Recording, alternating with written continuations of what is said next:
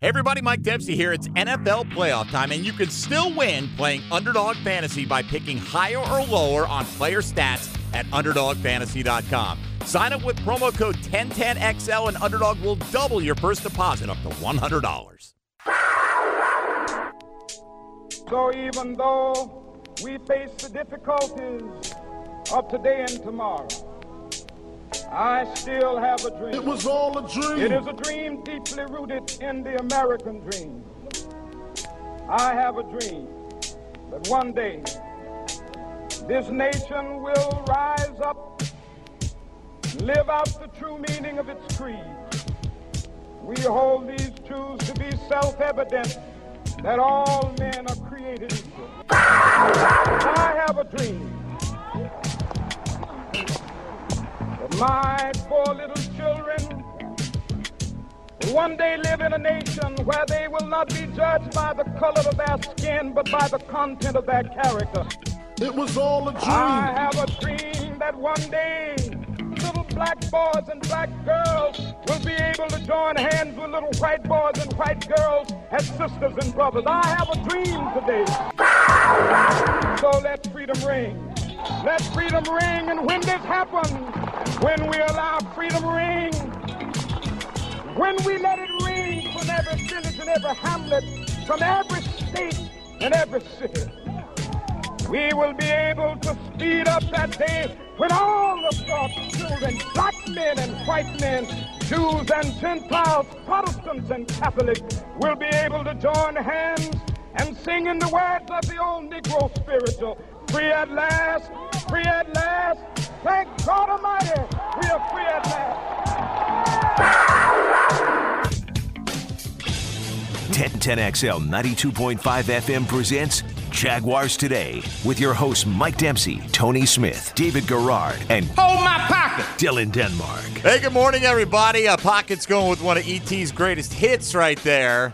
Didn't have to create a new open today. Happy Martin Luther King Jr. Day, everybody. And around these parts, it's Monday, and the Jags are where they are, and watching the NFL playoffs like the rest of us. We're hip deep in it. We got 2 more games today, had 4 over the weekend, and I certainly personally did not want to see the Houston Texans have any success. Doesn't mean they won't get smacked by Baltimore, but they're going to get all the love that your Jaguars got deservingly last offseason as seemingly the team on the rise in the AFC South, winning the division. C.J. Stroud is a rookie going out there, lighting up the Cleveland Browns in his playoff debut as well. Good morning, everybody. Mike Dempsey here with David Garrard. Good morning, DG. What is up?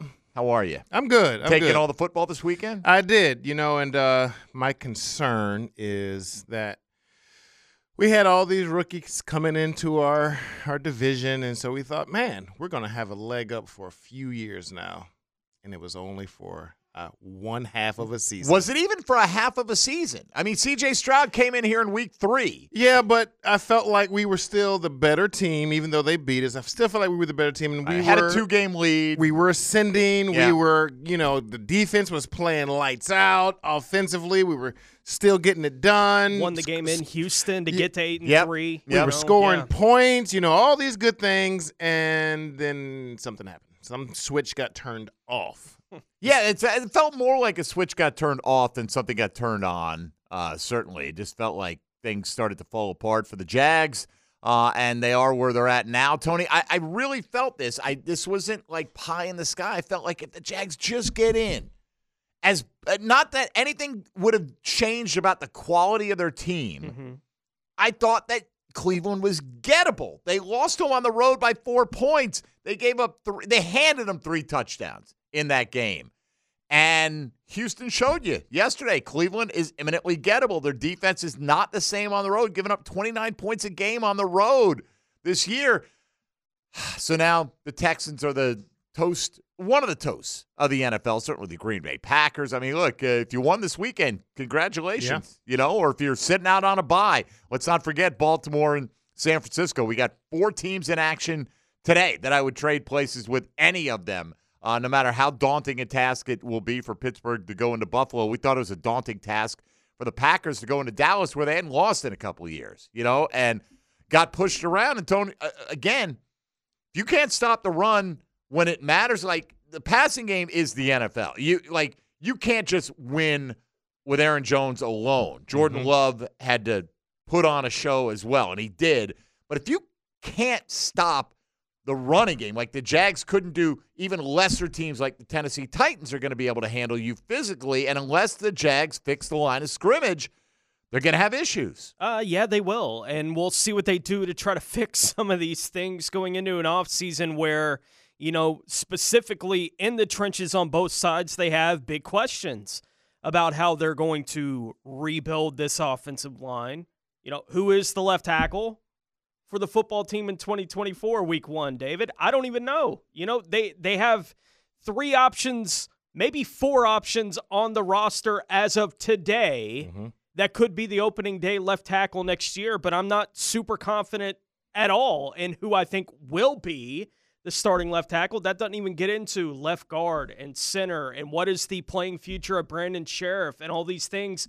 And that's just one side of the ball. That doesn't even get into what they have to do on the defensive line to try to stop an opponent's run. Yeah, offensively, I feel like we started the season. We felt really good the way the offensive line was protecting, the way they were running the ball a little bit in the first half of the season. And then injuries started to plague, and then nobody seemed like they had any kind of motivation to try to run block at all, which is most offensive linemen's dream, is to, let's get out here and run block a little bit, because you can take all the athleticism out of the defender that can blow by you because they're such good athletes. Now it's just man on man. I'm going to put my weight on you, and I'm just going to lean. I don't even have to blow you out of the hole. I just got to turn you a little bit so my back can squeeze through, but we couldn't even do that. And then on the defensive line, I feel like it is all in the middle. I feel like we have some good players there, but we don't have any difference makers. And I feel like Josh Allen and Trayvon have come along where we feel really good about them. But there's no stop for some reason in the middle of the defensive line for the other team to be able to feel like we can't get anything. But we were doing it in the first half of the season. Look, the Jags gave up 2 100-yard rushing games all year, and one of them happened to be the final game when it mattered the most, and against a guy who you had shut down the first time you played him. He had 10 carries for less than 40 yards the first time you went up against the Tennessee Titans, and talking about Derrick Henry. And right from the outset, you knew it wasn't going to be that kind of day when the season was on the line. It felt like they just weren't there to participate in that game. I felt like when I watched it, they already had their bags packed, and they were just there. But you're the team that has the chance to go into the playoffs and have another opportunity to play another week and to get a chance to go try to compete to go get a ring. But they said no. It's what it looked like. It looked like they just did not want to put up that fight and have to fight a whole nother week. Like, why? What are we doing this for? Everybody isn't here pulling the same weight. So why should I go out there and try to work as hard? Right. Doom's asking, so does Fat Tony say he doesn't believe Cam will be the left tackle next year? That's terrifying. I'm not going to speak for you, Tony. I'll let you speak for yourself, but I think you're just saying you can't write off the possibility. I don't know.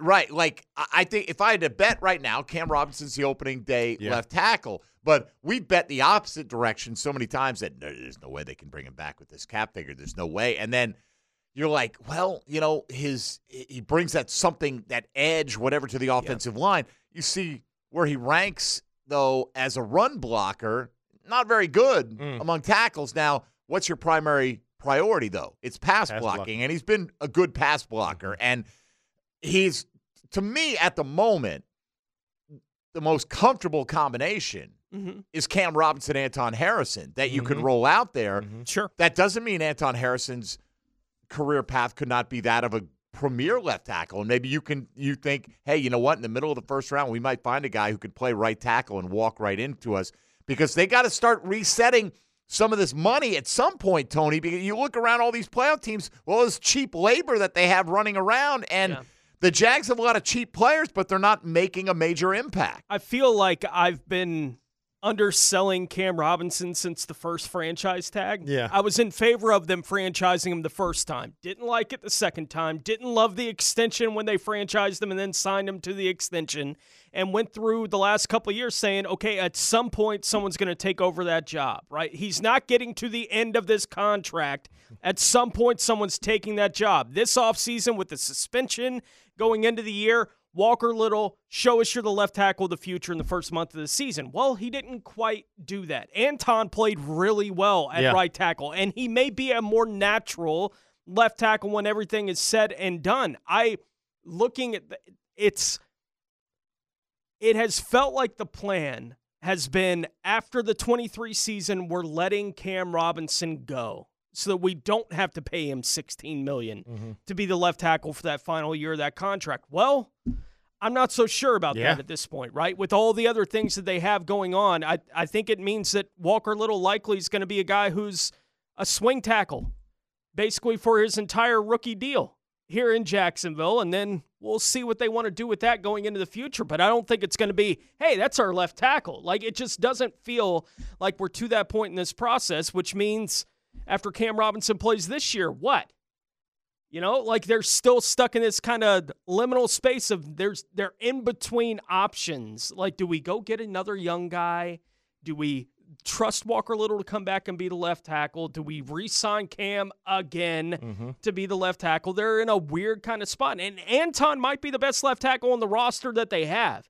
He's playing right tackle. Yeah, and we haven't seen him play left tackle in the NFL. So my one concern about Cam is just his availability. When you come in with a suspension and you've gotten hurt the last few seasons, that's my one concern. But if he was always consistently out there, he would be my guy, because there is a difference when he is out there on the field. And we have not seen anybody get there at that left tackle spot when he is out and just dominate and take it over. So Cam would be my guy. Figure out what you got to do. If you got to, rework contract or let him play it out or whatever it is, but you can't remove him and think that offensive line is going to get better unless you do go get some other pieces. Well, and as we've said, for us, the top off-season priority is making sure Josh Allen remains in a Jaguar uniform, right? Because you can't go backwards in that department. Once, we were hard-pressed to figure out where the pass rush was going to come from this year. Well, those two main guys took it upon themselves to provide a pass rush and not get a whole lot of help. Josh Allen set a franchise record with the 17.5 sacks. So today, your Chad and Sandy Real Estate question of the day: if you ran the Jacksonville Jaguars, which of these scenarios would you prefer when it comes to Josh Allen? We had to pick some numbers out of the blue a little bit here. The first one is signed to a 4-year, $110 million contract. Now, that seems like a lot of money, but you look, TJ Watt, who's 30, has a 4-year, $112 million contract. So he'd be making a little bit less than TJ Watt, who has been consistently better player, but he's also younger than TJ Watt. So you got that. You compare that to a 4-year, $96 million deal that Rashawn Gary got. He's been a good player, but he hasn't been Josh Allen good, in my opinion. Now, that number could be a little high, a little low, but that's probably a ballpark of where it's going to be. So 4 years, $110 million. Do you want to franchise tag him? Which I'm looking at the numbers, and I'm just must be mathematically illiterate. I don't understand how. Like, I'm looking at a projection for the franchise tag that was done just a few weeks ago. Okay, by Joel Corey at CBS, who's a former agent. The guy, not just guy that they're like, hey, write this story. This is his specialty. He projects the linebacker tag to be like $23 million. Well, that includes the edge rushers in there as well, because the defensive end tag is actually lower than the linebacker tag. So we're calling it $23 million. Yeah. Even though, like, Nick Bosa's making over 30, Watt's making up there now. So we're calling it 1 year, $23 million. Maybe that comes in a little low, a little high, whatever. We're trying our best to estimate where it's going to be. So you got the 4-year, $110 million deal. You got the franchise tag. Or do you think that's too rich for my blood? Let the market dictate. Let him test free agency. And then if that price gets driven up, we can choose to enter the bidding, not enter the bidding. That's your prerogative. Nearly 400 votes on that one already. And Dylan dug up from last summer a couple of questions of the day where Tony was asking, I think I was out, what would Josh Allen have to accomplish for you to be in favor of the Jags offering him a 4-year, $80 million contract this offseason? Like, you think now, like, what do you have taken 4 years, 80? Here's the problem. If he signs for 4 years, 80, and he gives you 7 sacks again, then you're overpaying Josh Allen, right? So there's always, if you knew exactly where his performance was going to go, yeah, you want to get out ahead of it. But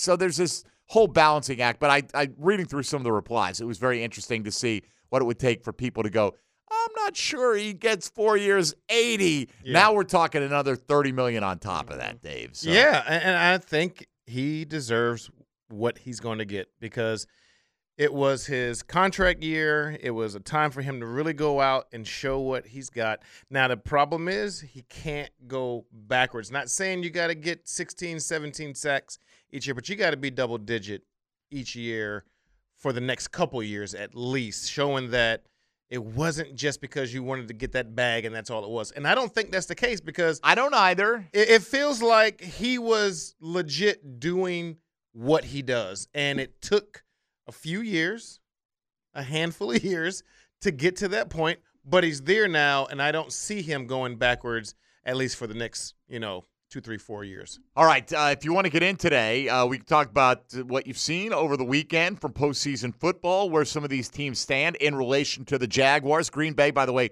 youngest team in the National Football League. This went in and hung 48 on the Dallas Cowboys. So, I mean, the time for excuses is long since past, okay? Trevor Lawrence is going into year 4 next year. Jordan Love is in year 1 of being a starter. So, sitting there behind with guys Aaron you Rodgers, ain't really heard of, too. Right. Well, a bunch of young receivers there. I mean, we've heard of them because we play fantasy. Yeah. But truly, no true number one. Nobody making any kind of big bucks in that receiving core. Young tight ends as well. Got to figure out a formula for where the Jags can get back to being where the Green Bay Packers and the Houston Texans are and then be able to sustain it. We were just there a year ago looking like that up-and-coming team. How do we get the Jaguars back there? If you want to get in today, 641-1010 on the All-Pro Roofing phone lines, also on the text line designed by Lifetime Enclosures. Hit us up on social media today as well.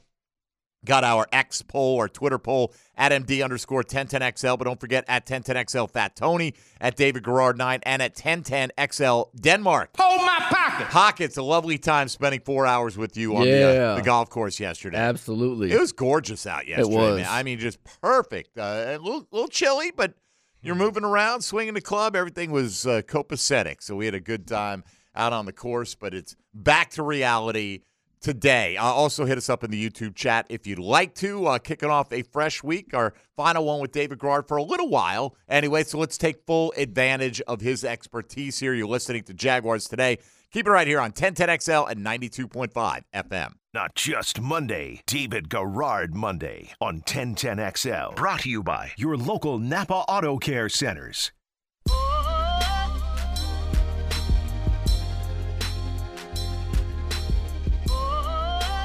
All right, so we'll get to some of these looking back from last summer, what it would take for you to pay Josh Allen, and not anywhere near what he is likely going to get.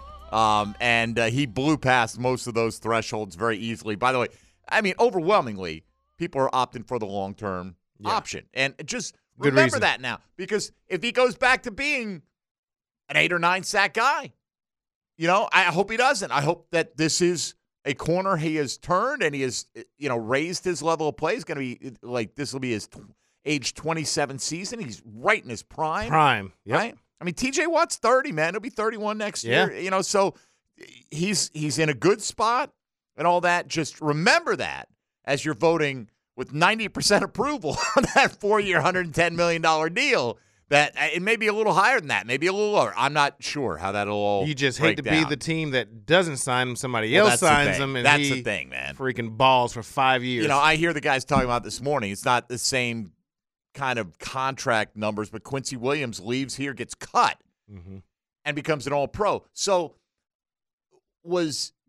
obviously, Dave Caldwell drafted him. He saw something in his ability. clearly he has the ability. I hear, see a lot this weekend. Oh, not a good scheme fit. Can't you, if your coaching is good enough, if you've got a guy who can be an all-pro in one scheme, can he be, I don't know, a starting level player in another scheme? Like, can he not be a member of a 53-man roster to not have to cut him on a rookie deal to see him flourish somewhere else? Oh, he's got C.J. Mosley playing next to him. He would have had Foye Oluokun playing next to him here. To me, it sounds like there was more than just the on-the-field stuff. Maybe there was things in the locker room. I don't know. Or something like that. I mean, he did, he did have assignment mistakes. He would make mental mistakes. I'm not saying that he was a perfect player, but he had ability. And it's on you to get it out of him. Yeah. His last year here, he played 7 games and had 11 tackles. That's not good. He was playing special teams. Right. Yeah. Basically, his last year here, which was only his second year in the league. He was still 24 years old. That's real fast to get rid of somebody. Yeah, they're cutting him before he finishes his rookie contract. Right. That's you always why talk about cheap labor. That's why I say there's something more to that. Also, sometimes some guys turn that corner once they've been in the league for a few years, and you're like, oh, wow, we didn't see that when they were with us. Can we find some of those guys? Evan Ingram. But Evan Ingram had been to a Pro Bowl. But it didn't take any time. But I'd never heard of him. Right. I'd heard of him, but I'd never seen him really blossom the way that he is I'll doing. give you that. Right. It didn't take any time, though, once he got to the Jets. His first year with the Jets in 2021, after he signs, 110. That was his tackle total that year. Wow. 110, 106, 139. Right? Like, once he got to the Jets, he balled. Yeah. Like, the moment he walked in up there, he was a starting middle linebacker for the New York Jets and has been productive since they put him on the field. In Jacksonville, his first 2 years, he combined for 59 tackles. His first year with the Jets, he started 13 of 16 games, had 110 tackles, including a couple of sacks, forced 3 fumbles that year for the Jets. He was a player. Can we talk about that a little bit? Can we talk about the defense and what we would like to see coming here? Like, I want to see a defense that is just getting after the quarterback, just flying around the Jets, Baltimore, like something of that nature. I'd rather guys take a shot and they beat us on a play, but their quarterback looks like hell when he walks off the field.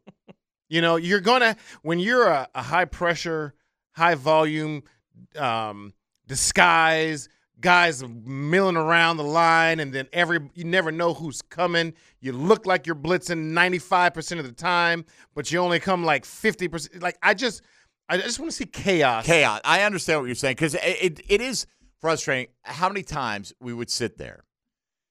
Tony and I, J.P. Shadrick, Linda Fortunato, Donna Murphy, we're all a little TV watching crew, right? We're in the studio every Sunday. We're watching the Jags. We're hearing Frank.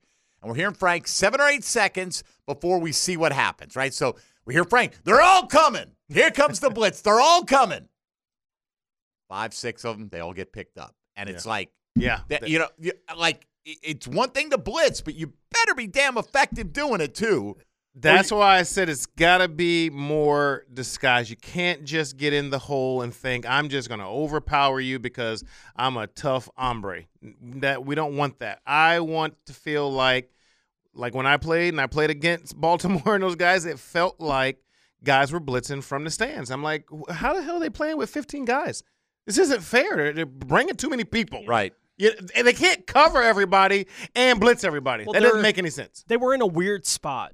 Right, especially the back half of the season, because I'm with you. Bring more pressure, find a way to affect the opponent's quarterback. But they're getting picked up when they do it. Yeah, I can't do that. And on top of that, they don't play man well. Yeah. And they're having communication issues on the back end. Like, all those things all tie in together. Our blitz is ineffective. We don't play man well, so we don't want to blitz too much because we're just not strong at doing this kind of stuff.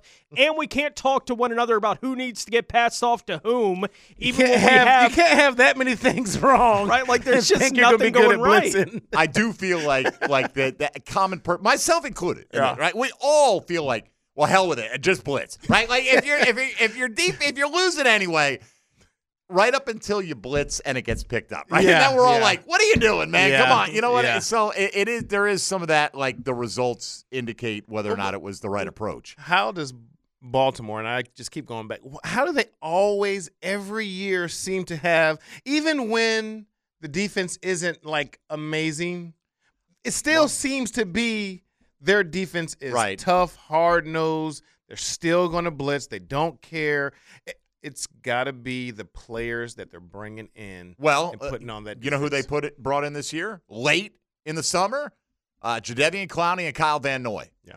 Could we have used either one of them? Absolutely. Might have been able I've to heard use them. both of their names in their last few games that they've played. Yes. And they were available for Clowney a long just time. got, $1 million or something like bonus. that? He had like 9.5 sacks this year.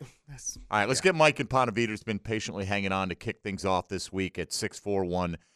If you want to get in, that's the way to do it on the All-Pro Roofing phone lines. Mike, good morning. How are you? Hey, thanks very much. Great show. I went to all the home games this year, and Peterson has two things that he has to fix. Okay. He has to fix this team's culture. This team is soft.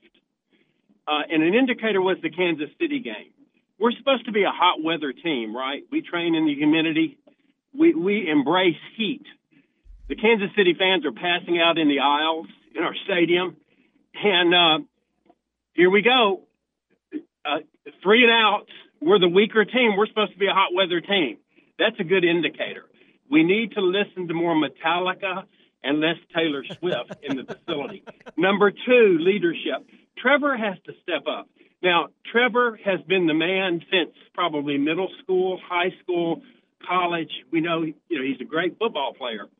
But I get the impression, and this is the younger generation, that he views his career as it's just a 9 to 5. I clock in and clock out. That's all I can do. And there's a difference between a job. That's a job. A career is where you put in the work. You put in the extra hours. You are the alpha on the team. I don't know that Trevor's an alpha. His pulse rate is so low, and that's great, but his pulse rate needs to increase a little bit when he steps on the field. I want more Mahomes from Trevor than what he's providing. He's a good kid, Christian kid, again, soft-spoken, but dude, I don't know, get a haircut or something, but you need to be the alpha on this team, and he's not. All right, thank you, Mike. Appreciate it. I disagree with. I think Trevor's been an alpha his whole career. I don't think you have to be Joe Montana was Joe Cool. Yeah. Don't tell me he wasn't an alpha. I mean, you could be. I think, Dave, you could speak to him much better than I can, but you can have different personality types. Thank you, Tony. They win a playoff game. His personality is not a problem at all. Be an alpha. They miss the playoffs. It's a problem. Throw touchdowns. Throw less interceptions, move the ball. That makes you an alpha. That's all anybody care about. They don't care that if you yell and scream. Nobody saw C.J. Stroud screaming all year. He's super chill, calm, and collected. I didn't see Jordan Love screaming all year until I saw him in the post-game locker room yesterday. Yeah, that was the only time he screamed. Right. Because he was screaming with those balls in the end zone in his receiver's hands. That's how you be an alpha. And in terms of putting in the work, I don't question any of that from Trevor Lawrence. I think he puts in tons of work. We don't have a clock on him when he's at – you don't know how much he's putting in. He could be putting a ton of work in, and nobody knows that besides the guys in that building that are with him. Throw touchdowns, less interceptions, win ball games, get us to the playoffs. That makes everybody on the team alphas. Now, when you talk about soft, on the other hand, I do think when you're a team that has trouble stopping the run and running it, that is what is football soft. Yes, I'm not saying they're soft people, right? No. I'm sure they're among the premier percent of athletes in the world, but you're playing against the premier percent of athletes in the world, and if you can't move people, that is the definition of football soft to me, right? It's not a question of want to or character or drive. You're just not physically good enough to impose your will at the line of scrimmage. That's what makes teams, quote, finesse. Finesse is just a fancy word for soft. Yeah, I was going to say, you could be finesse, and maybe that's just the makeup of the linemen that you have on your team. Maybe they are better at pass blocking, better at running around, pulling and getting out in space. Your defensive line can shed guys and get skinny and all that kind of stuff. But when it comes to stop that guy, push him into the backfield, you don't have that. That's not maybe what your makeup is. Sometimes if you've got a good enough offense that executes, right, you don't have to be this bulldozing team, right? Think of the greatest show on turf, right, with the Rams. it wasn't that Falk was running it down your throat. He would run it, but they'd create space for him. Yeah. He was so tough to catch. And then because they put so much pressure on with getting leads, they didn't have to be this great run-stopping team because teams would have to abandon the run because you're up big on them. At least I'm not diving deep into their statistics. This is my recollection. And I think this holds true for a lot of teams that if you're really effective at what you do, you can be a, quote, finesse offensive line, a pass pro offensive line.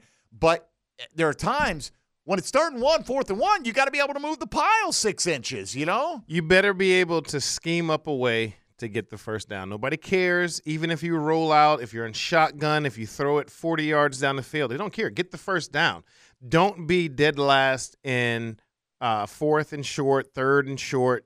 That's where you can't be because then that proves when you get down to the goal line, you have no way of powering the ball through. And so that limits your offense, and now you've got to be more finesse because you know you can't power the ball in there. So you've got to spread guys out. You've got to do little trick plays to try to get in there. And this game always comes down to man-on-man when the game is on the line like it was for us.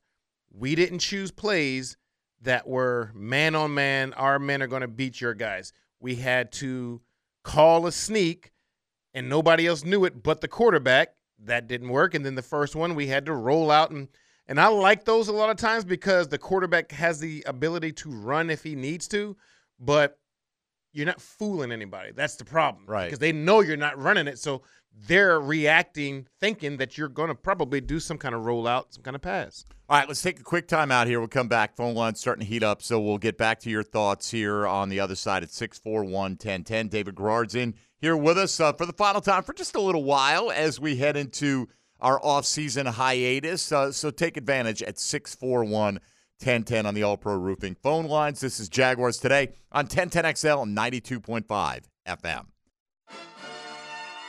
David Garrard on Jaguars Today is brought to you by your local Napa Auto Care Centers on 1010XL. All right, just looking back at some fun with social media quickly here because phone lines buzzing. Tony put this one out. No, actually, I put this one out.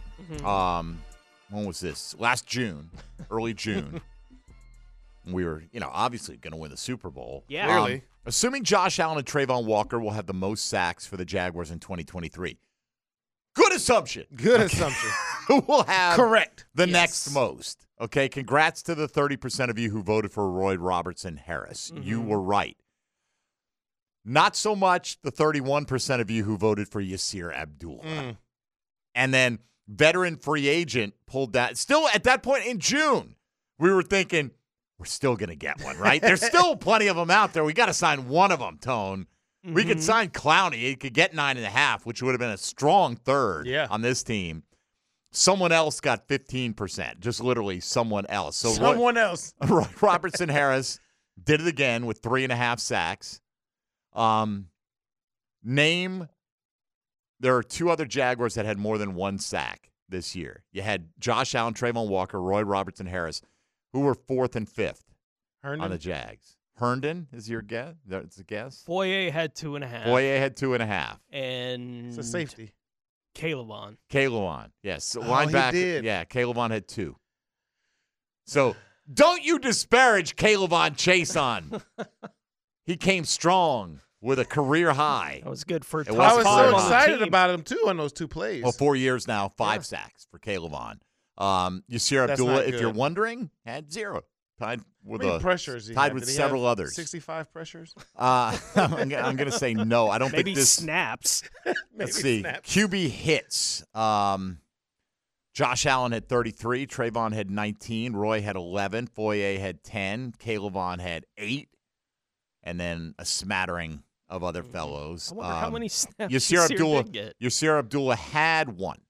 He had 1 quarterback hit this year. He had 45 defensive snaps. Oh, didn't Played he? in parts of 5 games. Now, great. The guy's a 5th-round pick. Yeah. It's not – I don't expect necessarily a 5th-round pick. It's more an indictment on this team not finding quality depth or not even quality, mid-level depth at the position, in term or the it's not one position that plays it, but you know what I'm saying. Yeah, and I like Roy too. He was the guy who I was saying we have some decent pieces in the middle, but I don't think we can just rely on him. We've got to bring somebody else in there somewhere that can also pressure the quarterback, but also defend the run. So I think the poll also pointed to how little confidence the fan base had that they were going to make a move.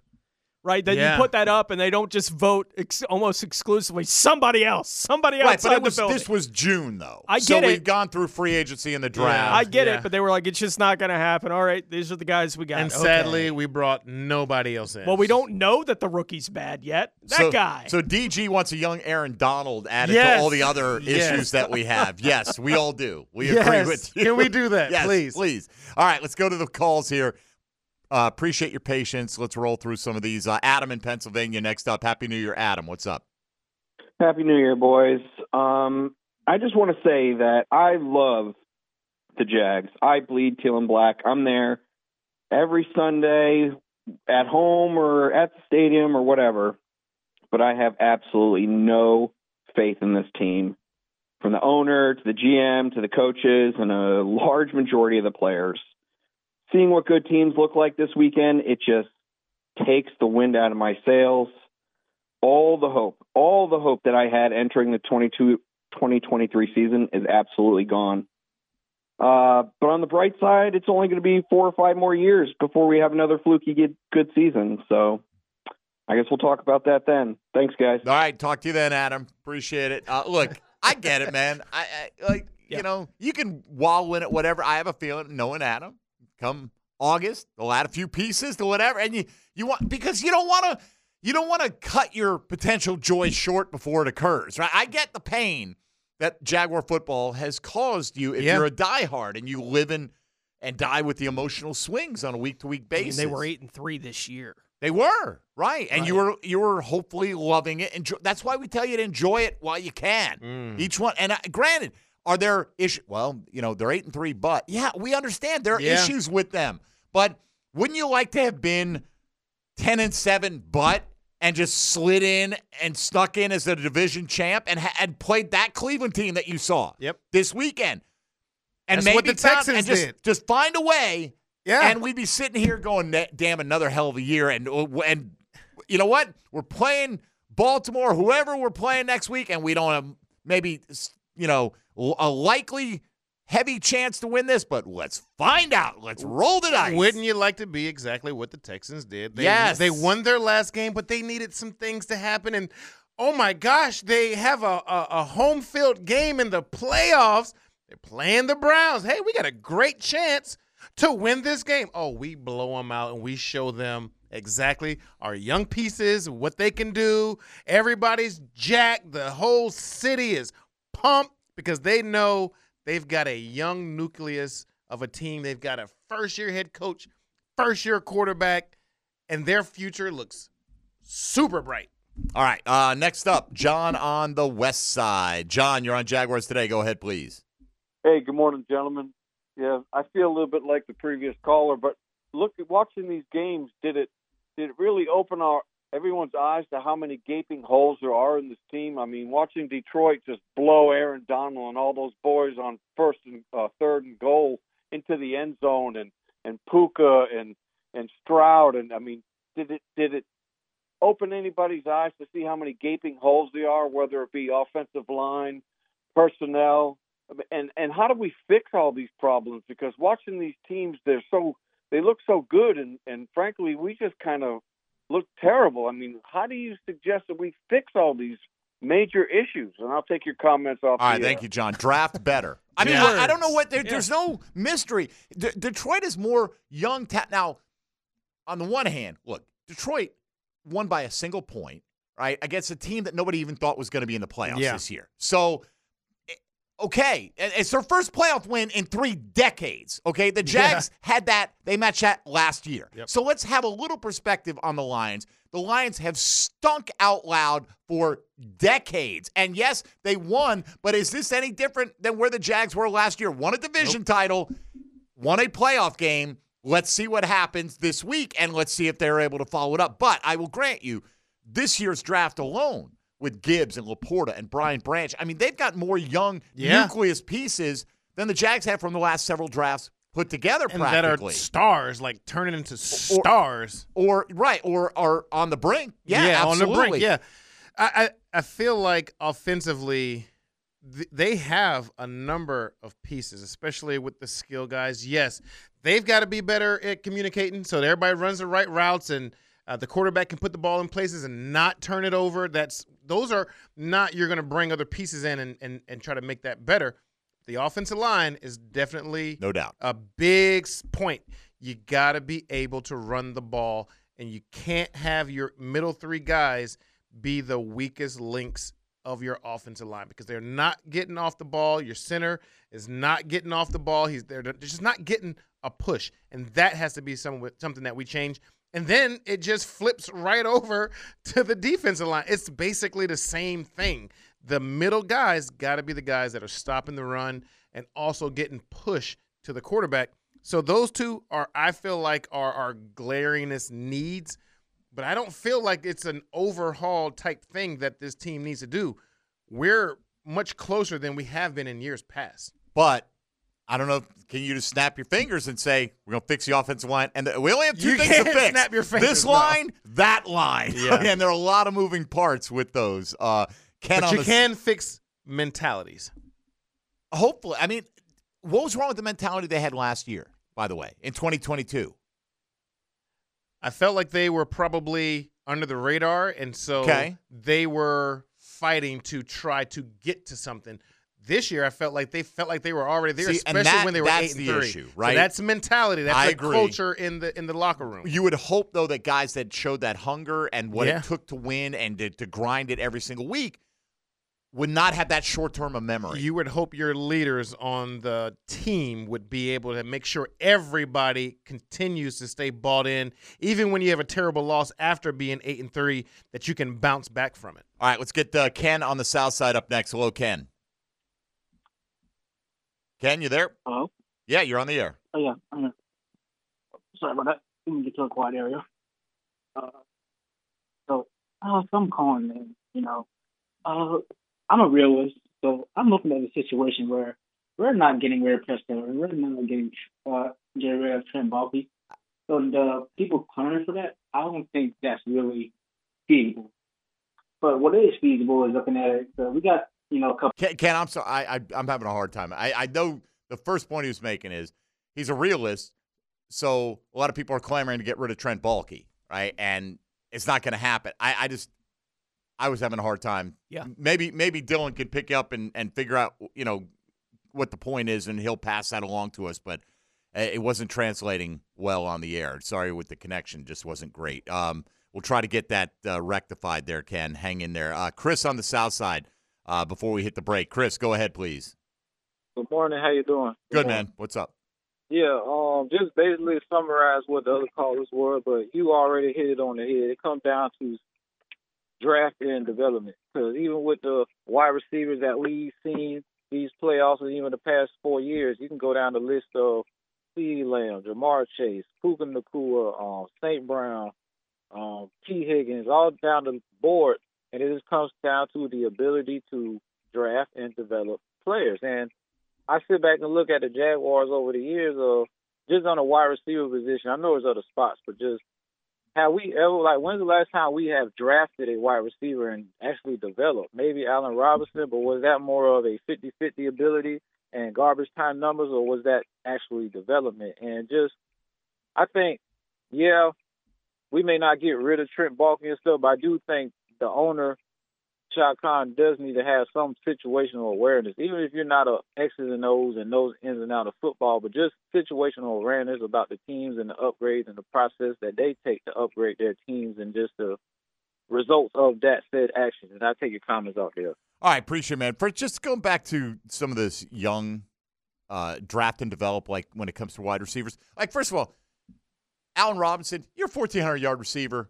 You're doing something right. You're just not catching jump balls alone, right? He was a deep threat. He was a good route runner. I thought Allen Robinson was a good player. And who knows if he doesn't tear his ACL, what glide path he's on. Keeping in mind, that they still thought Marquise Lee was better because they took the same position higher in the same draft, right? So they got lucky, right? Like Marquise Lee fell. They were planning on, they said this afterwards, Dave Caldwell told us they were kind of targeting Allen Robinson. And that Allen Hurns turned into what he turned into at the same time. Allen Hurns kind of fell in their lap, right? And that's great. And they got some, so you have to give them some credit for that, but they didn't draft out Allen Hurns. Nope. Right? They felt like Marquise Lee was the best option, too good to pass up. Clearly, that's a bad evaluation. You got lucky that Allen Robinson was still there. Here's Green Bay, okay? Now, yesterday, they got nothing out of Jaden Reed and Christian Watson. Most NFL people will probably tell you they're the two best receivers on that team. Yeah. Okay? Christian Watson is in his second year.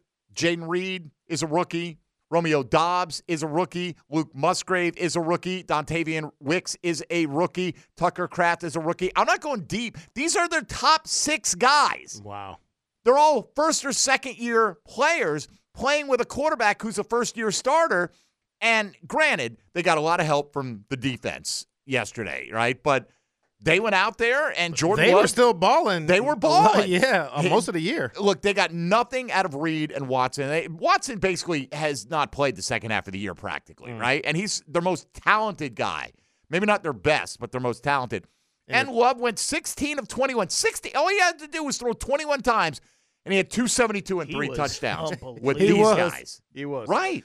I had people texting me, so can we just have our quarterback drop back like 10 yards and just sit back there and bounce and just run around and then make a play? Well, it would help, too, if you've got a tight end who's so wide open that the quarterback could throw, honestly, a ball that hung up for like 7.7 seconds in the air, and Musgrave's waiting for it to come down like a punt. Yeah.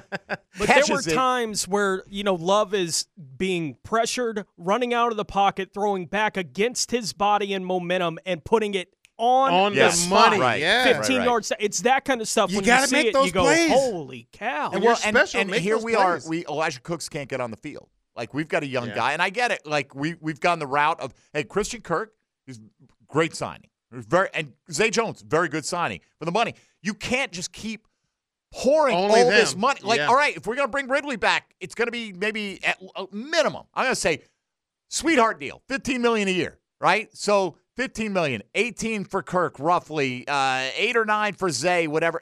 That's a lot tied up. And are they better than what Green Bay's throwing out there with a bunch of guys that aren't making collectively what any one of those players is making, including Zay Jones? Yeah. Like, I don't think Parker Washington was a bad pick, especially where they took him in the draft. But we've seen enough of Parker Washington to know already he's not Puka. Right? No. Like, he's not going to be that third-day guy that's going to come in and be top of our depth chart guy. Like, he's not that for the franchise going forward, and other teams have found a way to find that at the wide receiver position. Jacksonville, they haven't hit the lottery in that sense yet. All right, got to take a break. We'll come back. More of your calls and reaction to Jaguar football in general and what the playoffs are showing us in terms of where the Jags are in the point of how close they are to being a true contender in the National Football League. David Garrard is here. Take advantage. It's a Reaction Monday, reacting to, unfortunately, not any Jaguar football on the field. This is 1010XL 92.5 FM. Jaguars Today on 1010XL with David Garrard. Brought to you by your local Napa Auto Care Centers. I do want to go back to last June and look at just the tweet Tony put out, and we'll get to it coming up. What does Josh Allen need to accomplish this season for you to be in favor of the Jags offering him 4 years, $80 million? Mm-hmm. Bargain, right? Yeah. It just is, right? It's a huge bargain right now. And some of the responses are like, big jump in productions, at least a 12-sack season. At least. That's where I was. 12, right? Right. Yeah, I get it. I get it from everybody. I'm not saying you were crazy to think this way. It's just interesting, like, how our perception changes so quickly. And we had Cobalt Blue on Twitter sent, Spot Track, one of the sites that tracks salaries and contracts and things. They also estimate what the market value of players are, right? And they estimate Josh Allen a 5-year, I'll call it 109, right? Just to round up a few $100,000, because what's a few $100,000 between friends? 5 years, 109. Good. I feel like Spot Track historically always comes in under on these market value projections. Rashawn Gary of the Packers is a really good player, okay? He got 4 years, $96 million during the season, okay? Here's Rashawn Gary's sack totals by year. 2, he came in the league same year as Josh Allen. 2, 5, 9.5, 6, and then he had 9 this year. Wow. Josh Allen blows him away. Yeah. Okay? And he's getting $24 million a year. Josh Allen ain't signing for No, he's definitely going to get more than that. For 108 for an extra year. 4 years at that price. Okay. I could see it because that's bumping up against TJ Watt territory. Yeah. And is Josh Allen as good as TJ Watt? Well, yeah. It's not insulting Josh Allen to say he hasn't been TJ Watt good. Okay? But TJ Watt's also now north of 30. So there's that factor in there. So, look, I would love to sign a lot of Jaguars from time to time at what I see their market projection to be. But in reality, if I'm Josh Allen, that's a non-starter. Yeah. I remember saying when I asked that question last year, 4 years, $80 million, I said I would sign him to that now. Today. And I think if you offered that to him, he'd say no. Yeah. I'm going to play out the season and see what happens, and he would have been right with the way that things turned out for him. But, yeah, I get, the fans that were – and it points to, all the different things we've talked about, that they needed to add a veteran pass rusher and how many fans responding. It wasn't a big percentage of the fans that responded to that question last year saying he can't earn it, right? But there was some percentage of the Jaguars fan base that said he can't earn it, right? Like there's nothing he could do that would justify that kind of content. It's like, what? Right? Like, what player are you watching that I'm not seeing? Like, that you haven't even at least seen the chance that Josh Allen could be a 15-sack guy? Because it's been pretty clear since he got here he's capable of having the kind of season that he had this year. He just hadn't had it until this year, which I understand the frustration of fans, but that doesn't mean you have to be that he can't do it. By the way, Nick Bosa, and we're talking about I have no idea what the money will be ultimately, right? I'm not a capologist. I'm just trying to go on some clues that are out there. Nick Bosa's deal is 5 years, 170 with 122.5 guaranteed fully. Oh, my goodness. So we're talking about, would you sign Josh Allen to 4 years, 110? You better jump on that. Understand that Bosa's getting more than that in fully guaranteed money. Now, Bosa has also been more productive. Yeah. And I get that, and he's been a defensive player of the year, but he was the last 3 years, 15.5, 18.5, and then this year, 10.5. So, but if I'm Josh Allen, I'm going, I want to be closer to that. I may not get Nick Bosa money, but I sure as hell I'm not taking Rashawn Gary money. No.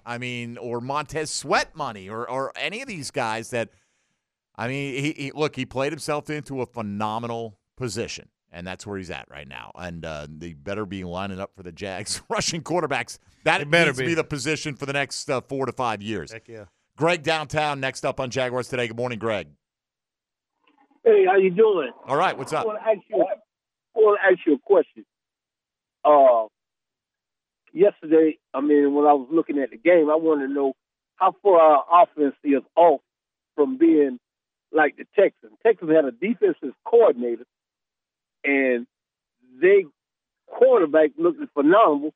Well, we had an offensive coordinator, and our quarterback and our wide receivers look way off than they are.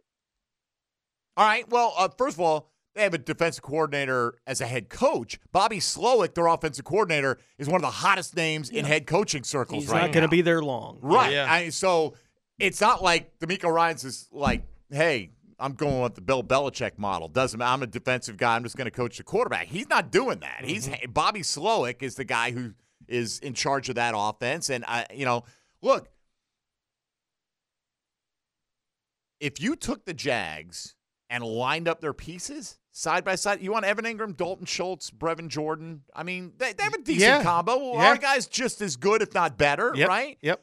Do you want Nico Collins or Christian Kirk, Calvin Ridley? I could see the argument for Nico Collins. Yep. He's been phenomenal, but it's not by like it's not leaps like and bounds. Yeah, Justin Jefferson versus Jamal Agnew here, right? I mean, so they same maybe kind an of edge makeup. there. Same kind of makeup. Tank Dell's exciting.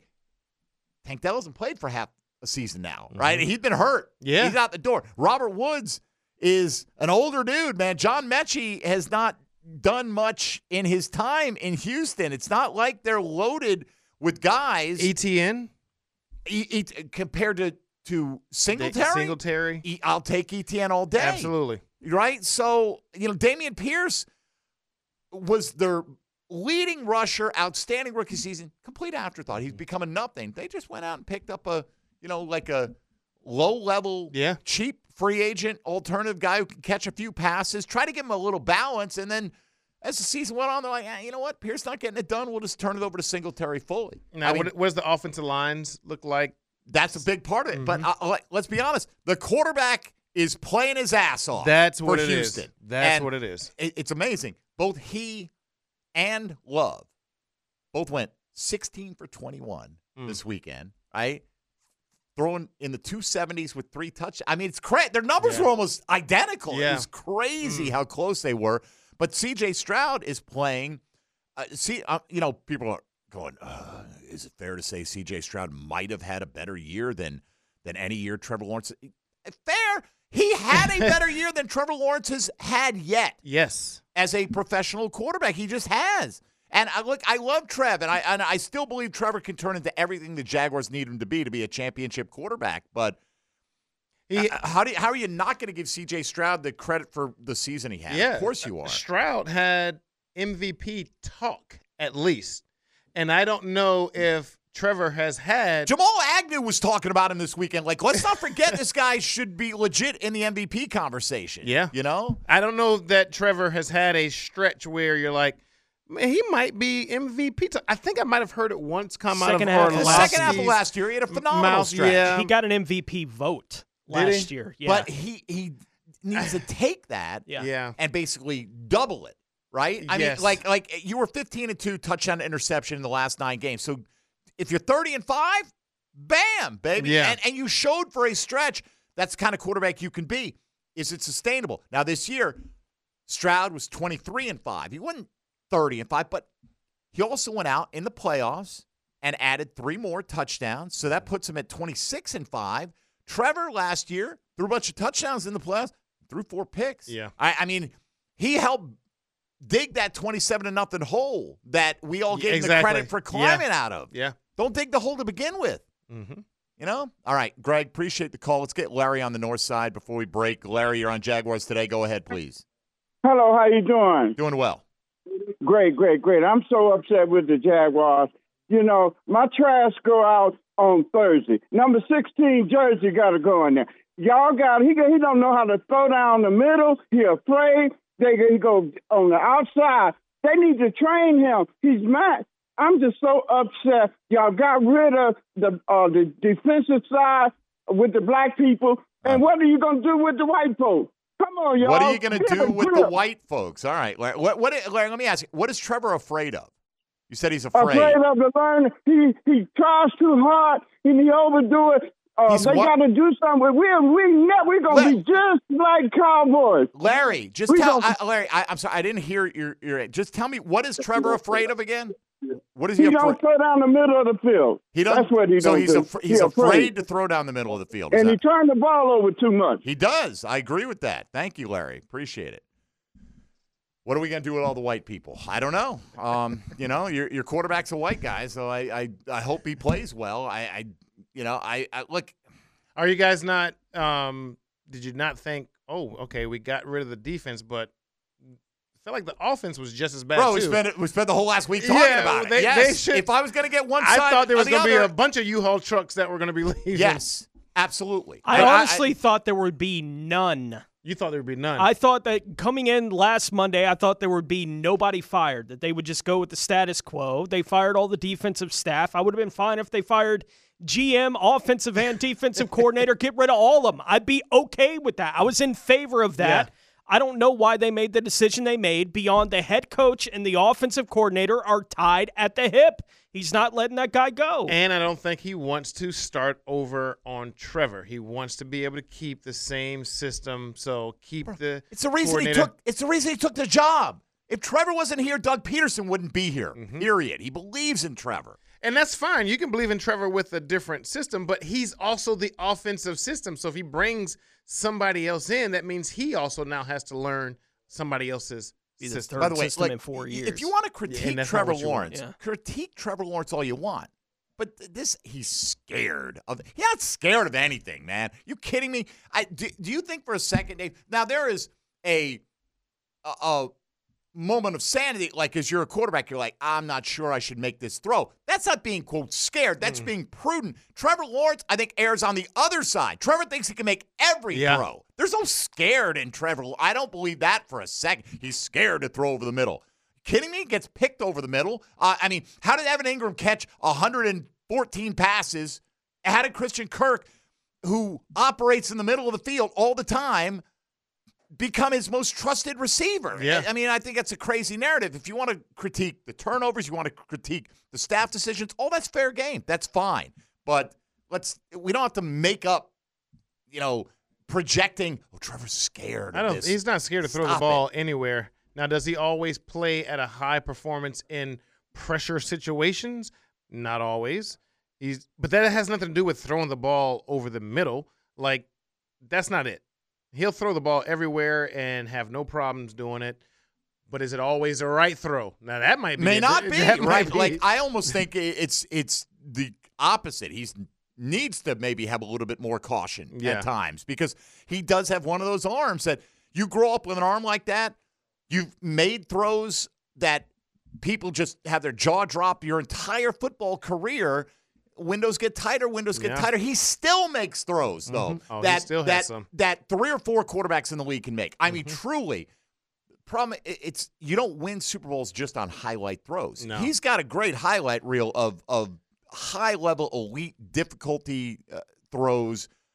But if you just look at the last game, there's too many times where guys are open for whatever reason. They're on the wrong page. He's on the wrong page. Correct. Or it's just a bad throw. There's too many of those. We got to make the throws, the easy ones, we got to complete those. All right, let's take a break. Come back. More of your thoughts on the other side at 641-1010. You're listening to Jaguars Today on 1010XL 92.5 FM. He's still throwing passes. It's a David Garrard Monday on 1010XL. Brought to you by your local Napa Auto Care Centers. Just looking at a few things from last year's draft. Jags take Parker Washington in the 6th round. Now, granted, Puka Nacua and Dontavian Wicks were both off the board, but they were the 2 receivers selected ahead of Parker Washington, immediately ahead of him. 9 picks earlier for Puka, who looks like a freaking star. Yep. Right? So, I guess we just didn't have enough draft capital to try to make a move up, right? We didn't have enough surplus picks. Is that what? Oh, wait, you're saying plenty of those. We did? Maybe we did? We did. Like, I get it. All right, the Bills took Justin Shorter at 150. Did they screw up? Yes, they did, but that's their problem, right? Like, if I'm in Buffalo and they lose and Stephon Diggs is winding down this year, right? And I'm like, we could have had Puka. That's sure. That they can debate that all they like. I'm worrying about what the Jags are doing here. And granted, if the Rams knew how good Puka Nacua was going to be, they wouldn't have waited until the 5th round to take him. But it's funny just looking at the scouting report on him. This is from CBS Sports. Very little speed, needs to get quicker to beat press coverage at the line. Literally yesterday, they said on the broadcast, once he put on the pads in minicamp, no one could press him at the line. It was impossible. He was way too strong and physical for everybody. So I'm guessing that showed up on tape when he played at BYU, that he was able to get off press coverage against much lesser players. And I guess people just look at that and go, well, that ain't going to work in the NFL. That's not going to work in the NFL. Look, it's on your GM. The Rams GM found him. Granted, maybe got lucky, but when are we going to get lucky like that? Yeah. When you have a guy that you spend a 5th-round pick on that is in the same list of players at the end of season accolades as Tyreek Hill, CeeDee Lamb, Amon-Ra, St. Brown, right? Those are the first team All-Pros at wide receiver. A.J. Brown, Puka Nacua, Brandon Ayuk, Mike Evans. Those are the second team All-Pros after his rookie year. I mean, it's beyond remarkable what Puka Nacua is, and you saw him last night. Cooper Kupp, it was like he wasn't even playing last night. I know. Puka was a monster He's for become, the Rams. Right, he's become Cooper Kupp, but a more physical version of him. Yeah. Right. This was Cedric Tillman, who was inactive this week for the Browns because he's been beat up, was the third-round pick. Classic old-school perimeter wide receiver, ultra-physical, nasty, back shoulder rebounder type. Great, not amazing athlete. Doesn't excel after the catch. So that's not true about Puka. Oh, boy, yeah. Right? Hampered by injuries in 22, I like the addition for Deshaun Watson. Same guy who graded Puka. Other than the not amazing athlete and doesn't excel after the catch, this guy went in the third round. Yeah. So it's and not did just nothing. Right. Plenty of people miss, but that's not. I'm not worried about plenty of people. I'm worried about Trent Baalke. I'm worried about the Jags. That's who I want to excel. Let us find Kyron Williams in the 5th round instead of Snoop Connor in the 5th round. Let us do that. Let us find that late round pass rusher who gives you 8 to 10 sacks as a rookie, as opposed to a guy who can't get on the field for 11 out of your 17 games or 12 A guy who forces of your his way 17. onto the field. Yes. Just with this play that on day 3 of the draft, somebody comes in and it's like, we can't keep him off the field anymore. Yeah. This guy's got to play. He's our best option in this spot. And maybe Antonio Johnson is kind of, sort of close to that kind of guy this year a little bit, but even that didn't happen until real late in the year. And that was a guy, though. It wasn't like we just found like nobody knows about this Antonio Johnson guy. No. Antonio Johnson was in every mock draft in the 2nd round, and which makes you wonder were there, any concerns about his makeup, whatever, going into it, because the talent everybody knew about, and it was like to the point where you had so many picks, you're like, well, the hell, we can't let him slide any further. It wasn't like, man, we really think we got a secret here in Antonio Johnson. At least that's not the way I read the situation. All right, let's get 1 or 2 in here on this side. Belly on the west side is next. Hello, Belly. First off, I want to speak for all the brothers. We love our white guys, man. Ain't no pressure, man. Everything good, bro. We love y'all too, man. I want to salute y'all too. My thing is this. Let's put things into perspective to my fellow Jaguar fans, such as myself. We've had 2 back-to-back winning seasons. I know where we come from, you understand? So it is no way I'm going to just sit up here and bash everybody and this and that. And even when listening to you guys, hindsight is such a beautiful thing. You know what I'm saying? We can go through that and we can nitpick and say this guy got this and this GM. You strike gold, you hit it. That's hindsight. And I just say you got to understand where you come from. My thing that I want to end off with is at the quarterback position. I think since the quarterback position demands so much money now, and they're so catered to that, the competition part of it is going away. And I wanted to ask this to David because he's a great example of what I'm speaking on. Is we got Byron. He's this big, tall guy, big arm, this and that, But it was competition behind Byron. It was David right there.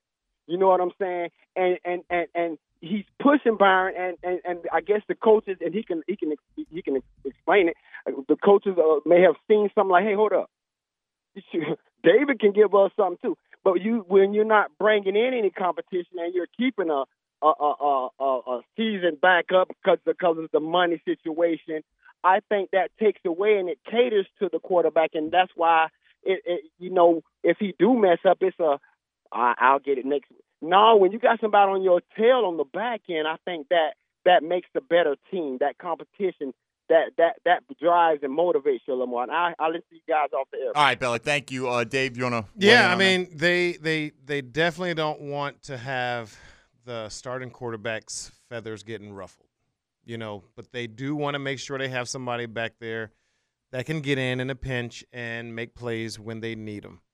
But they are not focusing on the backup really at all. And that's a little bit of unless your starter is, kind of questionable. Yeah. Well, look, Byron never threw more than 15 touchdowns in a season. Mm-hmm. Byron was not some multi-time Pro Bowler that let's put a little pressure on him. Byron was a guy who was pretty good, okay, but he wasn't, he wasn't all that. And after 4 years of that, they said, okay, true competition between you guys.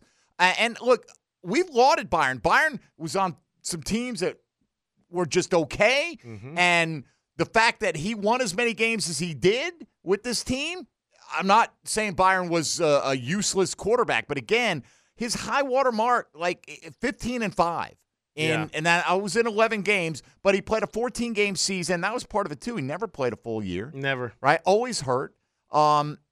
Completed 60% of his passes once. I mean, we're not talking about 1940 here. We're talking about the early 2000s. So I do think we're talking about a little bit different in terms of what we've seen so far from Trevor Lawrence. But I do think there should be more competition at the quarterback spot, but they're not going to have it because, like you said, your quarterback is getting paid so much more money than the backup that it's tough. Now, when you're on your rookie deal, it's still politics because they want to make sure the number one overall pick. He wins. He is the best. We give him everything possible, and not everybody plays like that, and that's not how the quarterback is brought up nowadays. The quarterback is brought up as, you're our guy. We ain't thinking about nobody else. Go win the ball games for us. And the other thing about, look, I get it. For some Jaguar fans, they do have the perspective, hey, you know what, back-to-back winning seasons. Look, it's raw right now. The season just ended. But what are they talking about? What's dominating SportsCenter today? Are they going to fire Mike McCarthy after winning 12 games 3 years in a row? You reach a certain level, and after a certain time, that's not good enough. We can't just go, we're the Jags, man. 9-8's good for us. There's heat on Sirianni if the Eagles lose today. Correct. Yeah. Right? And I'm not saying there should be heat on Doug Peterson. I don't believe there should be. I'm 100% on board with rolling with Doug Peterson here. And I do believe there's value in having back-to-back winning seasons coming in. Expectations change, and they should. They have to. You can't just compare yourself to the last 15 years of Jaguar football and say, well, that's good enough if we're better than that. You got to be among the elite of the 32 best teams in the world. That's what you play for, right? And if you just accept that, it's kind of, that's nice for the Jags. 9 wins, that's good. They're not thinking that in Dallas. They're like, get this guy out of here. Dan Quinn, you can go too. You may be hot in Seattle, but you ain't hot after giving up 48 points. Well, we got to have that mindset because if we don't, we'll just always continue to be mediocre. Right, but at the same time, I don't want to take a team that has struggled for so long and go, okay, we hired a guy who's got a Super Bowl win on his resume. He won a division. He was in a game of doing it again. At one point was 8-3. They did have back-to-back winning seasons. That's not good enough here. We got to start over. No, because then then people are going to look and go, well, wait a minute now. What are the chances I'm going to have to succeed if this is what they're expecting right now? Now, Doug Peterson goes 6-11 next year. All bets are off. Yeah. Right? I mean, we got to move this thing in the right direction. Exactly. But I'm still on board with the direction that he's got us going in. Now, will he make all the right decisions in terms of personnel? Time will tell this offseason. All right, we got to take a break. Appreciate everybody with the passionate opinions coming in today. 641-1010 if you want to get one more on the air here. We'll try to do that on the other side. Mike Dempsey, Tony Smith, David Garrard, and Dylan Denmark. This is Jaguars Today on 1010XL and 92.5 FM. Hey, folks, Mike Dempsey here for Awaken 180 Weight Loss. Rolling into the new year with a new look, and I got that look all the way back in September thanks to the last pesky 25 pounds I needed to drop. Overall, I've lost weight a bunch over the years. I've lost 80, 85 pounds. I've put on 85, 90 pounds at different points, and it's just not a healthy way to be. Awaken 180 promises that not only will they help you lose the weight in a healthy manner, but they'll help you maintain that weight loss, teach you how to keep it off, and I've been able to do that for months and months, the longest stretch of success that I've ever had. You want to lose 4 to 5 pounds a week and know that you're going to reach your goal weight and then keep it off when you get there. Awaken 180 Weight Loss, who offers free support and coaching for life once you hit your goal weight. You get started by calling 844 844-346-1800. That's 844-346-1800. Trust me, trust Matt Hayes, trust the 21,000 other satisfied customers, over a 98% approval rating from Awaken 180's customers. You can find them online at awaken180weightloss.com. Protecting you and your family. Call 396-5555. Jacksonville. He's still throwing passes. It's a David Garrard Monday on 1010XL. Brought to you by your local Napa Auto Care Centers. So on the text line, designed by Lifetime Enclosures. So, Mike, you're not giving David Garrard any props for beating out Leftwich? Love David.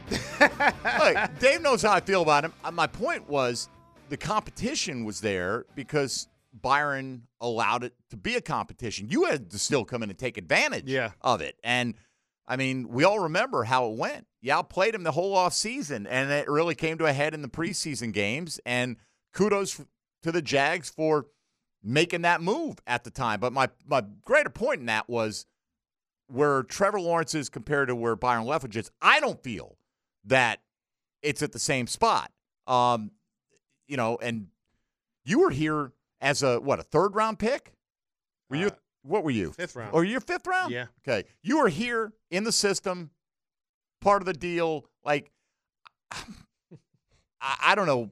I just feel like Byron opened the door for you to show what you were capable of doing. And he kept opening the door each year because he could not stay healthy. That's why I felt like I kept getting opportunity. My agent actually asked me, hey, do you want to ask for a trade? You deserve it. Other teams are already wanting to talk, that kind of stuff. And I said, no, I'm getting a great opportunity here. The QB in front of me hasn't been healthy yet. So just let me get my opportunities and, let me keep showing what I can do. All right, let's take a moment to update you on what's going on around the rest of the National Football League. Now, Gems Around the NFL, brought to you by Beach's Jewelry and Pawn in Jacks Beach. LA Rams tight end Tyler Higbee will be undergoing further testing today, but he is believed to have suffered a torn ACL last night against the Detroit Lions. The Baltimore Ravens have opened the 21-day practice window for tight end Mark Andrews to return to the field there for Baltimore. The Los Angeles Chargers will reportedly be the first team to have the opportunity to meet with Jim Harbaugh about their head coaching vacancy. The Chargers also looking for a new GM during this hiring cycle, and Super Wildcard Weekend wraps up with 2 games still to be played today, starting with the 7-seed Pittsburgh Steelers at the 2-seed Buffalo Bills, 4:30 on CBS. After that game was moved from Saturday until today due to weather in Buffalo, and it looks like it's still snowing there. The 5-seed Philadelphia Eagles will be at the 4-seed Tampa Bay Bucks at 8:15 on ABC, ESPN, and ESPN2 tonight. All right, that shot on Higbee, man. I mean, it was legal. It's just you hate to see it, but I mean, I don't know what the NFL is supposed to do. I know they always, every time you get a shot like that, they go, these guys would rather have them get hit in the head. Mm-hmm. Okay, until they sue the league for the NFL's not going to protecting do what them. It's got to do to protect its dollar bill, especially down the road, because more and more guys keep playing and head injuries and all that kind of stuff. So as long as it's tackle football, people are going to get hurt. Yeah. He could have hit him in the hip area, and still something could have happened somewhere on his body. Yeah. So it's unfortunate. It does, because a head injury, a knee injury, you're gone for the rest of whatever the season is. Right. That's the unfortunate parts about it. But when you're in your 50s and your 60s, right, you rather your head to be good at that point. But it's tough when you're in that position to make that kind of money in a short period of time, to have that foresight. Think about anybody out there when you were 25 years old. Did you really care that much? 55. That's that's decades away. I play with guys in the league that didn't want to put into their 401k. They're like, no, I'm going to go out to the club and spend this money. I'm not putting it in. 65? I'm going to be dead before I'm 65. Today's question today, if you ran the Jags, which of these scenarios would you prefer when it comes to edge rusher Josh Allen? 89%. 4 years, $110 million. Let's do it today. Let's get that done today. Keep it in mind, TJ Watt's 4 years, $112. So just below TJ Watt money. It's not Nick Bosa money. It may be north of that, honestly. Yep. When it's all said and done. Don't let sticker shock get you, because, again, we looked at Rashawn Gary. We looked at it when the contract was given out. 4 years, $96 million. He has not at that point been as good as Josh Allen, and he's got injury issues. Even this year, he was good, wasn't great. 9 sacks, has not had a double-digit sack season, of which Josh Allen's had 2 now, including 17.5, basically doubled Rashawn Gary's output this year. He's not going to make double his money, but he's not going to settle for that money either. Trayvon did better than that. Yeah. Franchise tag. Get ready. Was like 8% said go with the franchise tag. 3% said let him test free agency. And that's fine because there's always, because we got so many rushers that can get just after can't the quarterback. We got I get too many. We don't need I think all these pass rushers, Mike. The only argument, Dave, has got to be he did it in a contract year. I don't trust that he's going to keep it up, and we're going to overpay another guy, and we're average 12 sacks. Look, bro, I'm paying him, Yeah. And apparently everybody else is as well, and not that that's a great surprise. All right, let's say hello to XL Primetime. Now, the 2-minute drill, brought to you by Tire Outlet. Tire Outlet is now hiring. Visit TireOutlet.com/careers. Equal opportunity employer. All right, Joe C is in the house. Joey, how are you? I'm doing good. 2/3 of the Super Wild Card weekend has gone by the wayside, and I can't help but watching that game on Saturday. And I watch everything but the KC game. I refuse, even though somebody told me I could watch it on the basic tier of Peacock. I did not watch KC I hate it. and you Miami. Could watch on the basic? That's I what think, somebody. I think it went up through pregame. Oh, is that and when what it was? kicked off? That's they what I kicked it thought off. because somebody tweeted it at me, and I saw it like the next day. I and I'm hate like, it. that doesn't seem right because they didn't allow that in the previous game. Hate Why it would they with a allow it for passion. the playoffs? Yeah. I'm with you. I will say this for Miami: Tua threw one more touchdown than all the Jaguar quarterbacks combined this week. So enjoy that high-flying offense. Hey, look, that defense of the Chiefs is legit, and this is the classic line, which David knows better than we do, but you build teams for the cold, for the winter, for Absolutely. that push. Hey, run it, play defense. we scored more and allowed fewer against the Chiefs back in week 2. Oh, yeah. And we still hated that one. Like whatever you do to end is what people are going to think of you. Somebody called up a few minutes ago, Joe, should be happy about back-to-back winning seasons. In Dallas, the lead story is they're getting ready to fire a guy who's won 12 games the last 3 years. Take a look at Dak's win percentage, take a look at the margin of victory at home, and then take a look at a 2-5 record in the postseason. Not good. And the first in NFL history, I believe, to have a dozen wins 3 straight years and not make it to the to the championship. Right. Well, hey, Marvin Lewis had a job for 2 decades without winning playoff games. Yeah, So, yeah. I guess it comes down to the franchise and what they expect. I just don't want to have that mentality of Jags have sucked so long, we should accept mediocrity because mediocrity is better than being abysmal. You gotta.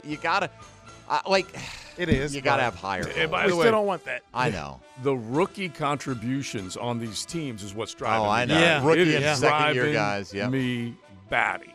Yeah. And that's a bulky problem. Of course. But, it's a Jaguar problem because Balky looks like he's going to be around for another year. So I'm going to root for Trent Balky to go against form and make a whole bunch of great draft picks this year. I still want him to – I don't want him to fail, so Right. they get rid of him. Yeah, but the only way you ever are going to get rid of a guy is if he fails or if the owner looks at it and says, this is not acceptable. We're good, but we want to be great.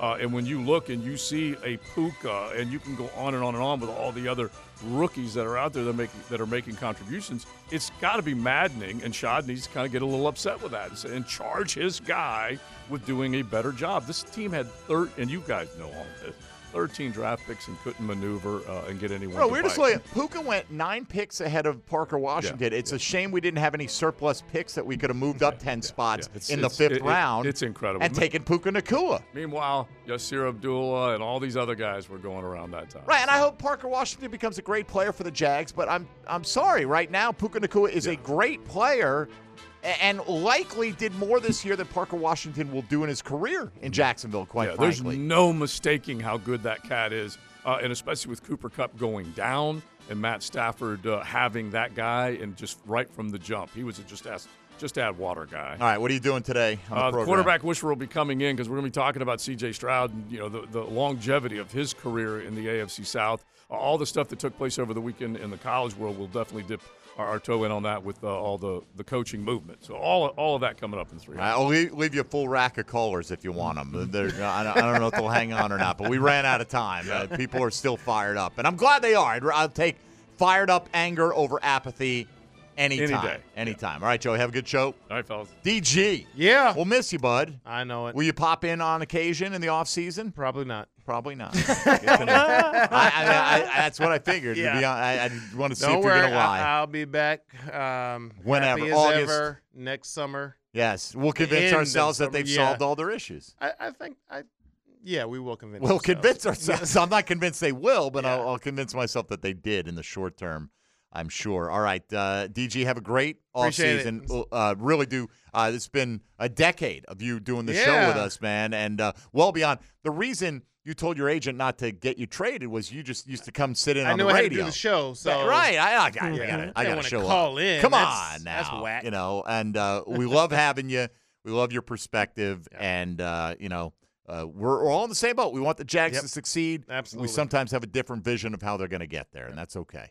Appreciate it, guys. All right, DG, have a great offseason. Tony Smith, I will see you tomorrow. See you tomorrow. One more Check the Tape Tuesday. We're going to check all this playoff tape and go, damn, eat your heart We got out. an NFL playoff doubleheader today. I know we do. I'm excited about that. I really wanted Snowpocalypse. I wanted them to play this. Snowpocalypse. I did. I wanted 70-mile-an-hour winds. I wanted, That would've been fun. blinding. Every time they go to Buffalo during the Still couple snowing. hours we've been It on, looks it's bad. still coming down. Yeah. So It does look bad, it's but gonna be a that's what I snow globe want. up I there, want yeah. it snow-covered, wind-swept, and I want both of them to lose, frankly. But I don't want Bills Mafia to win or the little pipsqueak Steeler fan base out there that think they're so great. Neither one of them, but can't always get what you want. So that'll do it for us today. Say goodbye to David Garrard for now, but he will return once again. For Tony Smith and Dylan Denmark, I'm Mike Dempsey. Checking the tape with Logs for the final time for the 2023 campaign tomorrow, right here on Jaguars Today on 1010XL and 92.5 FM.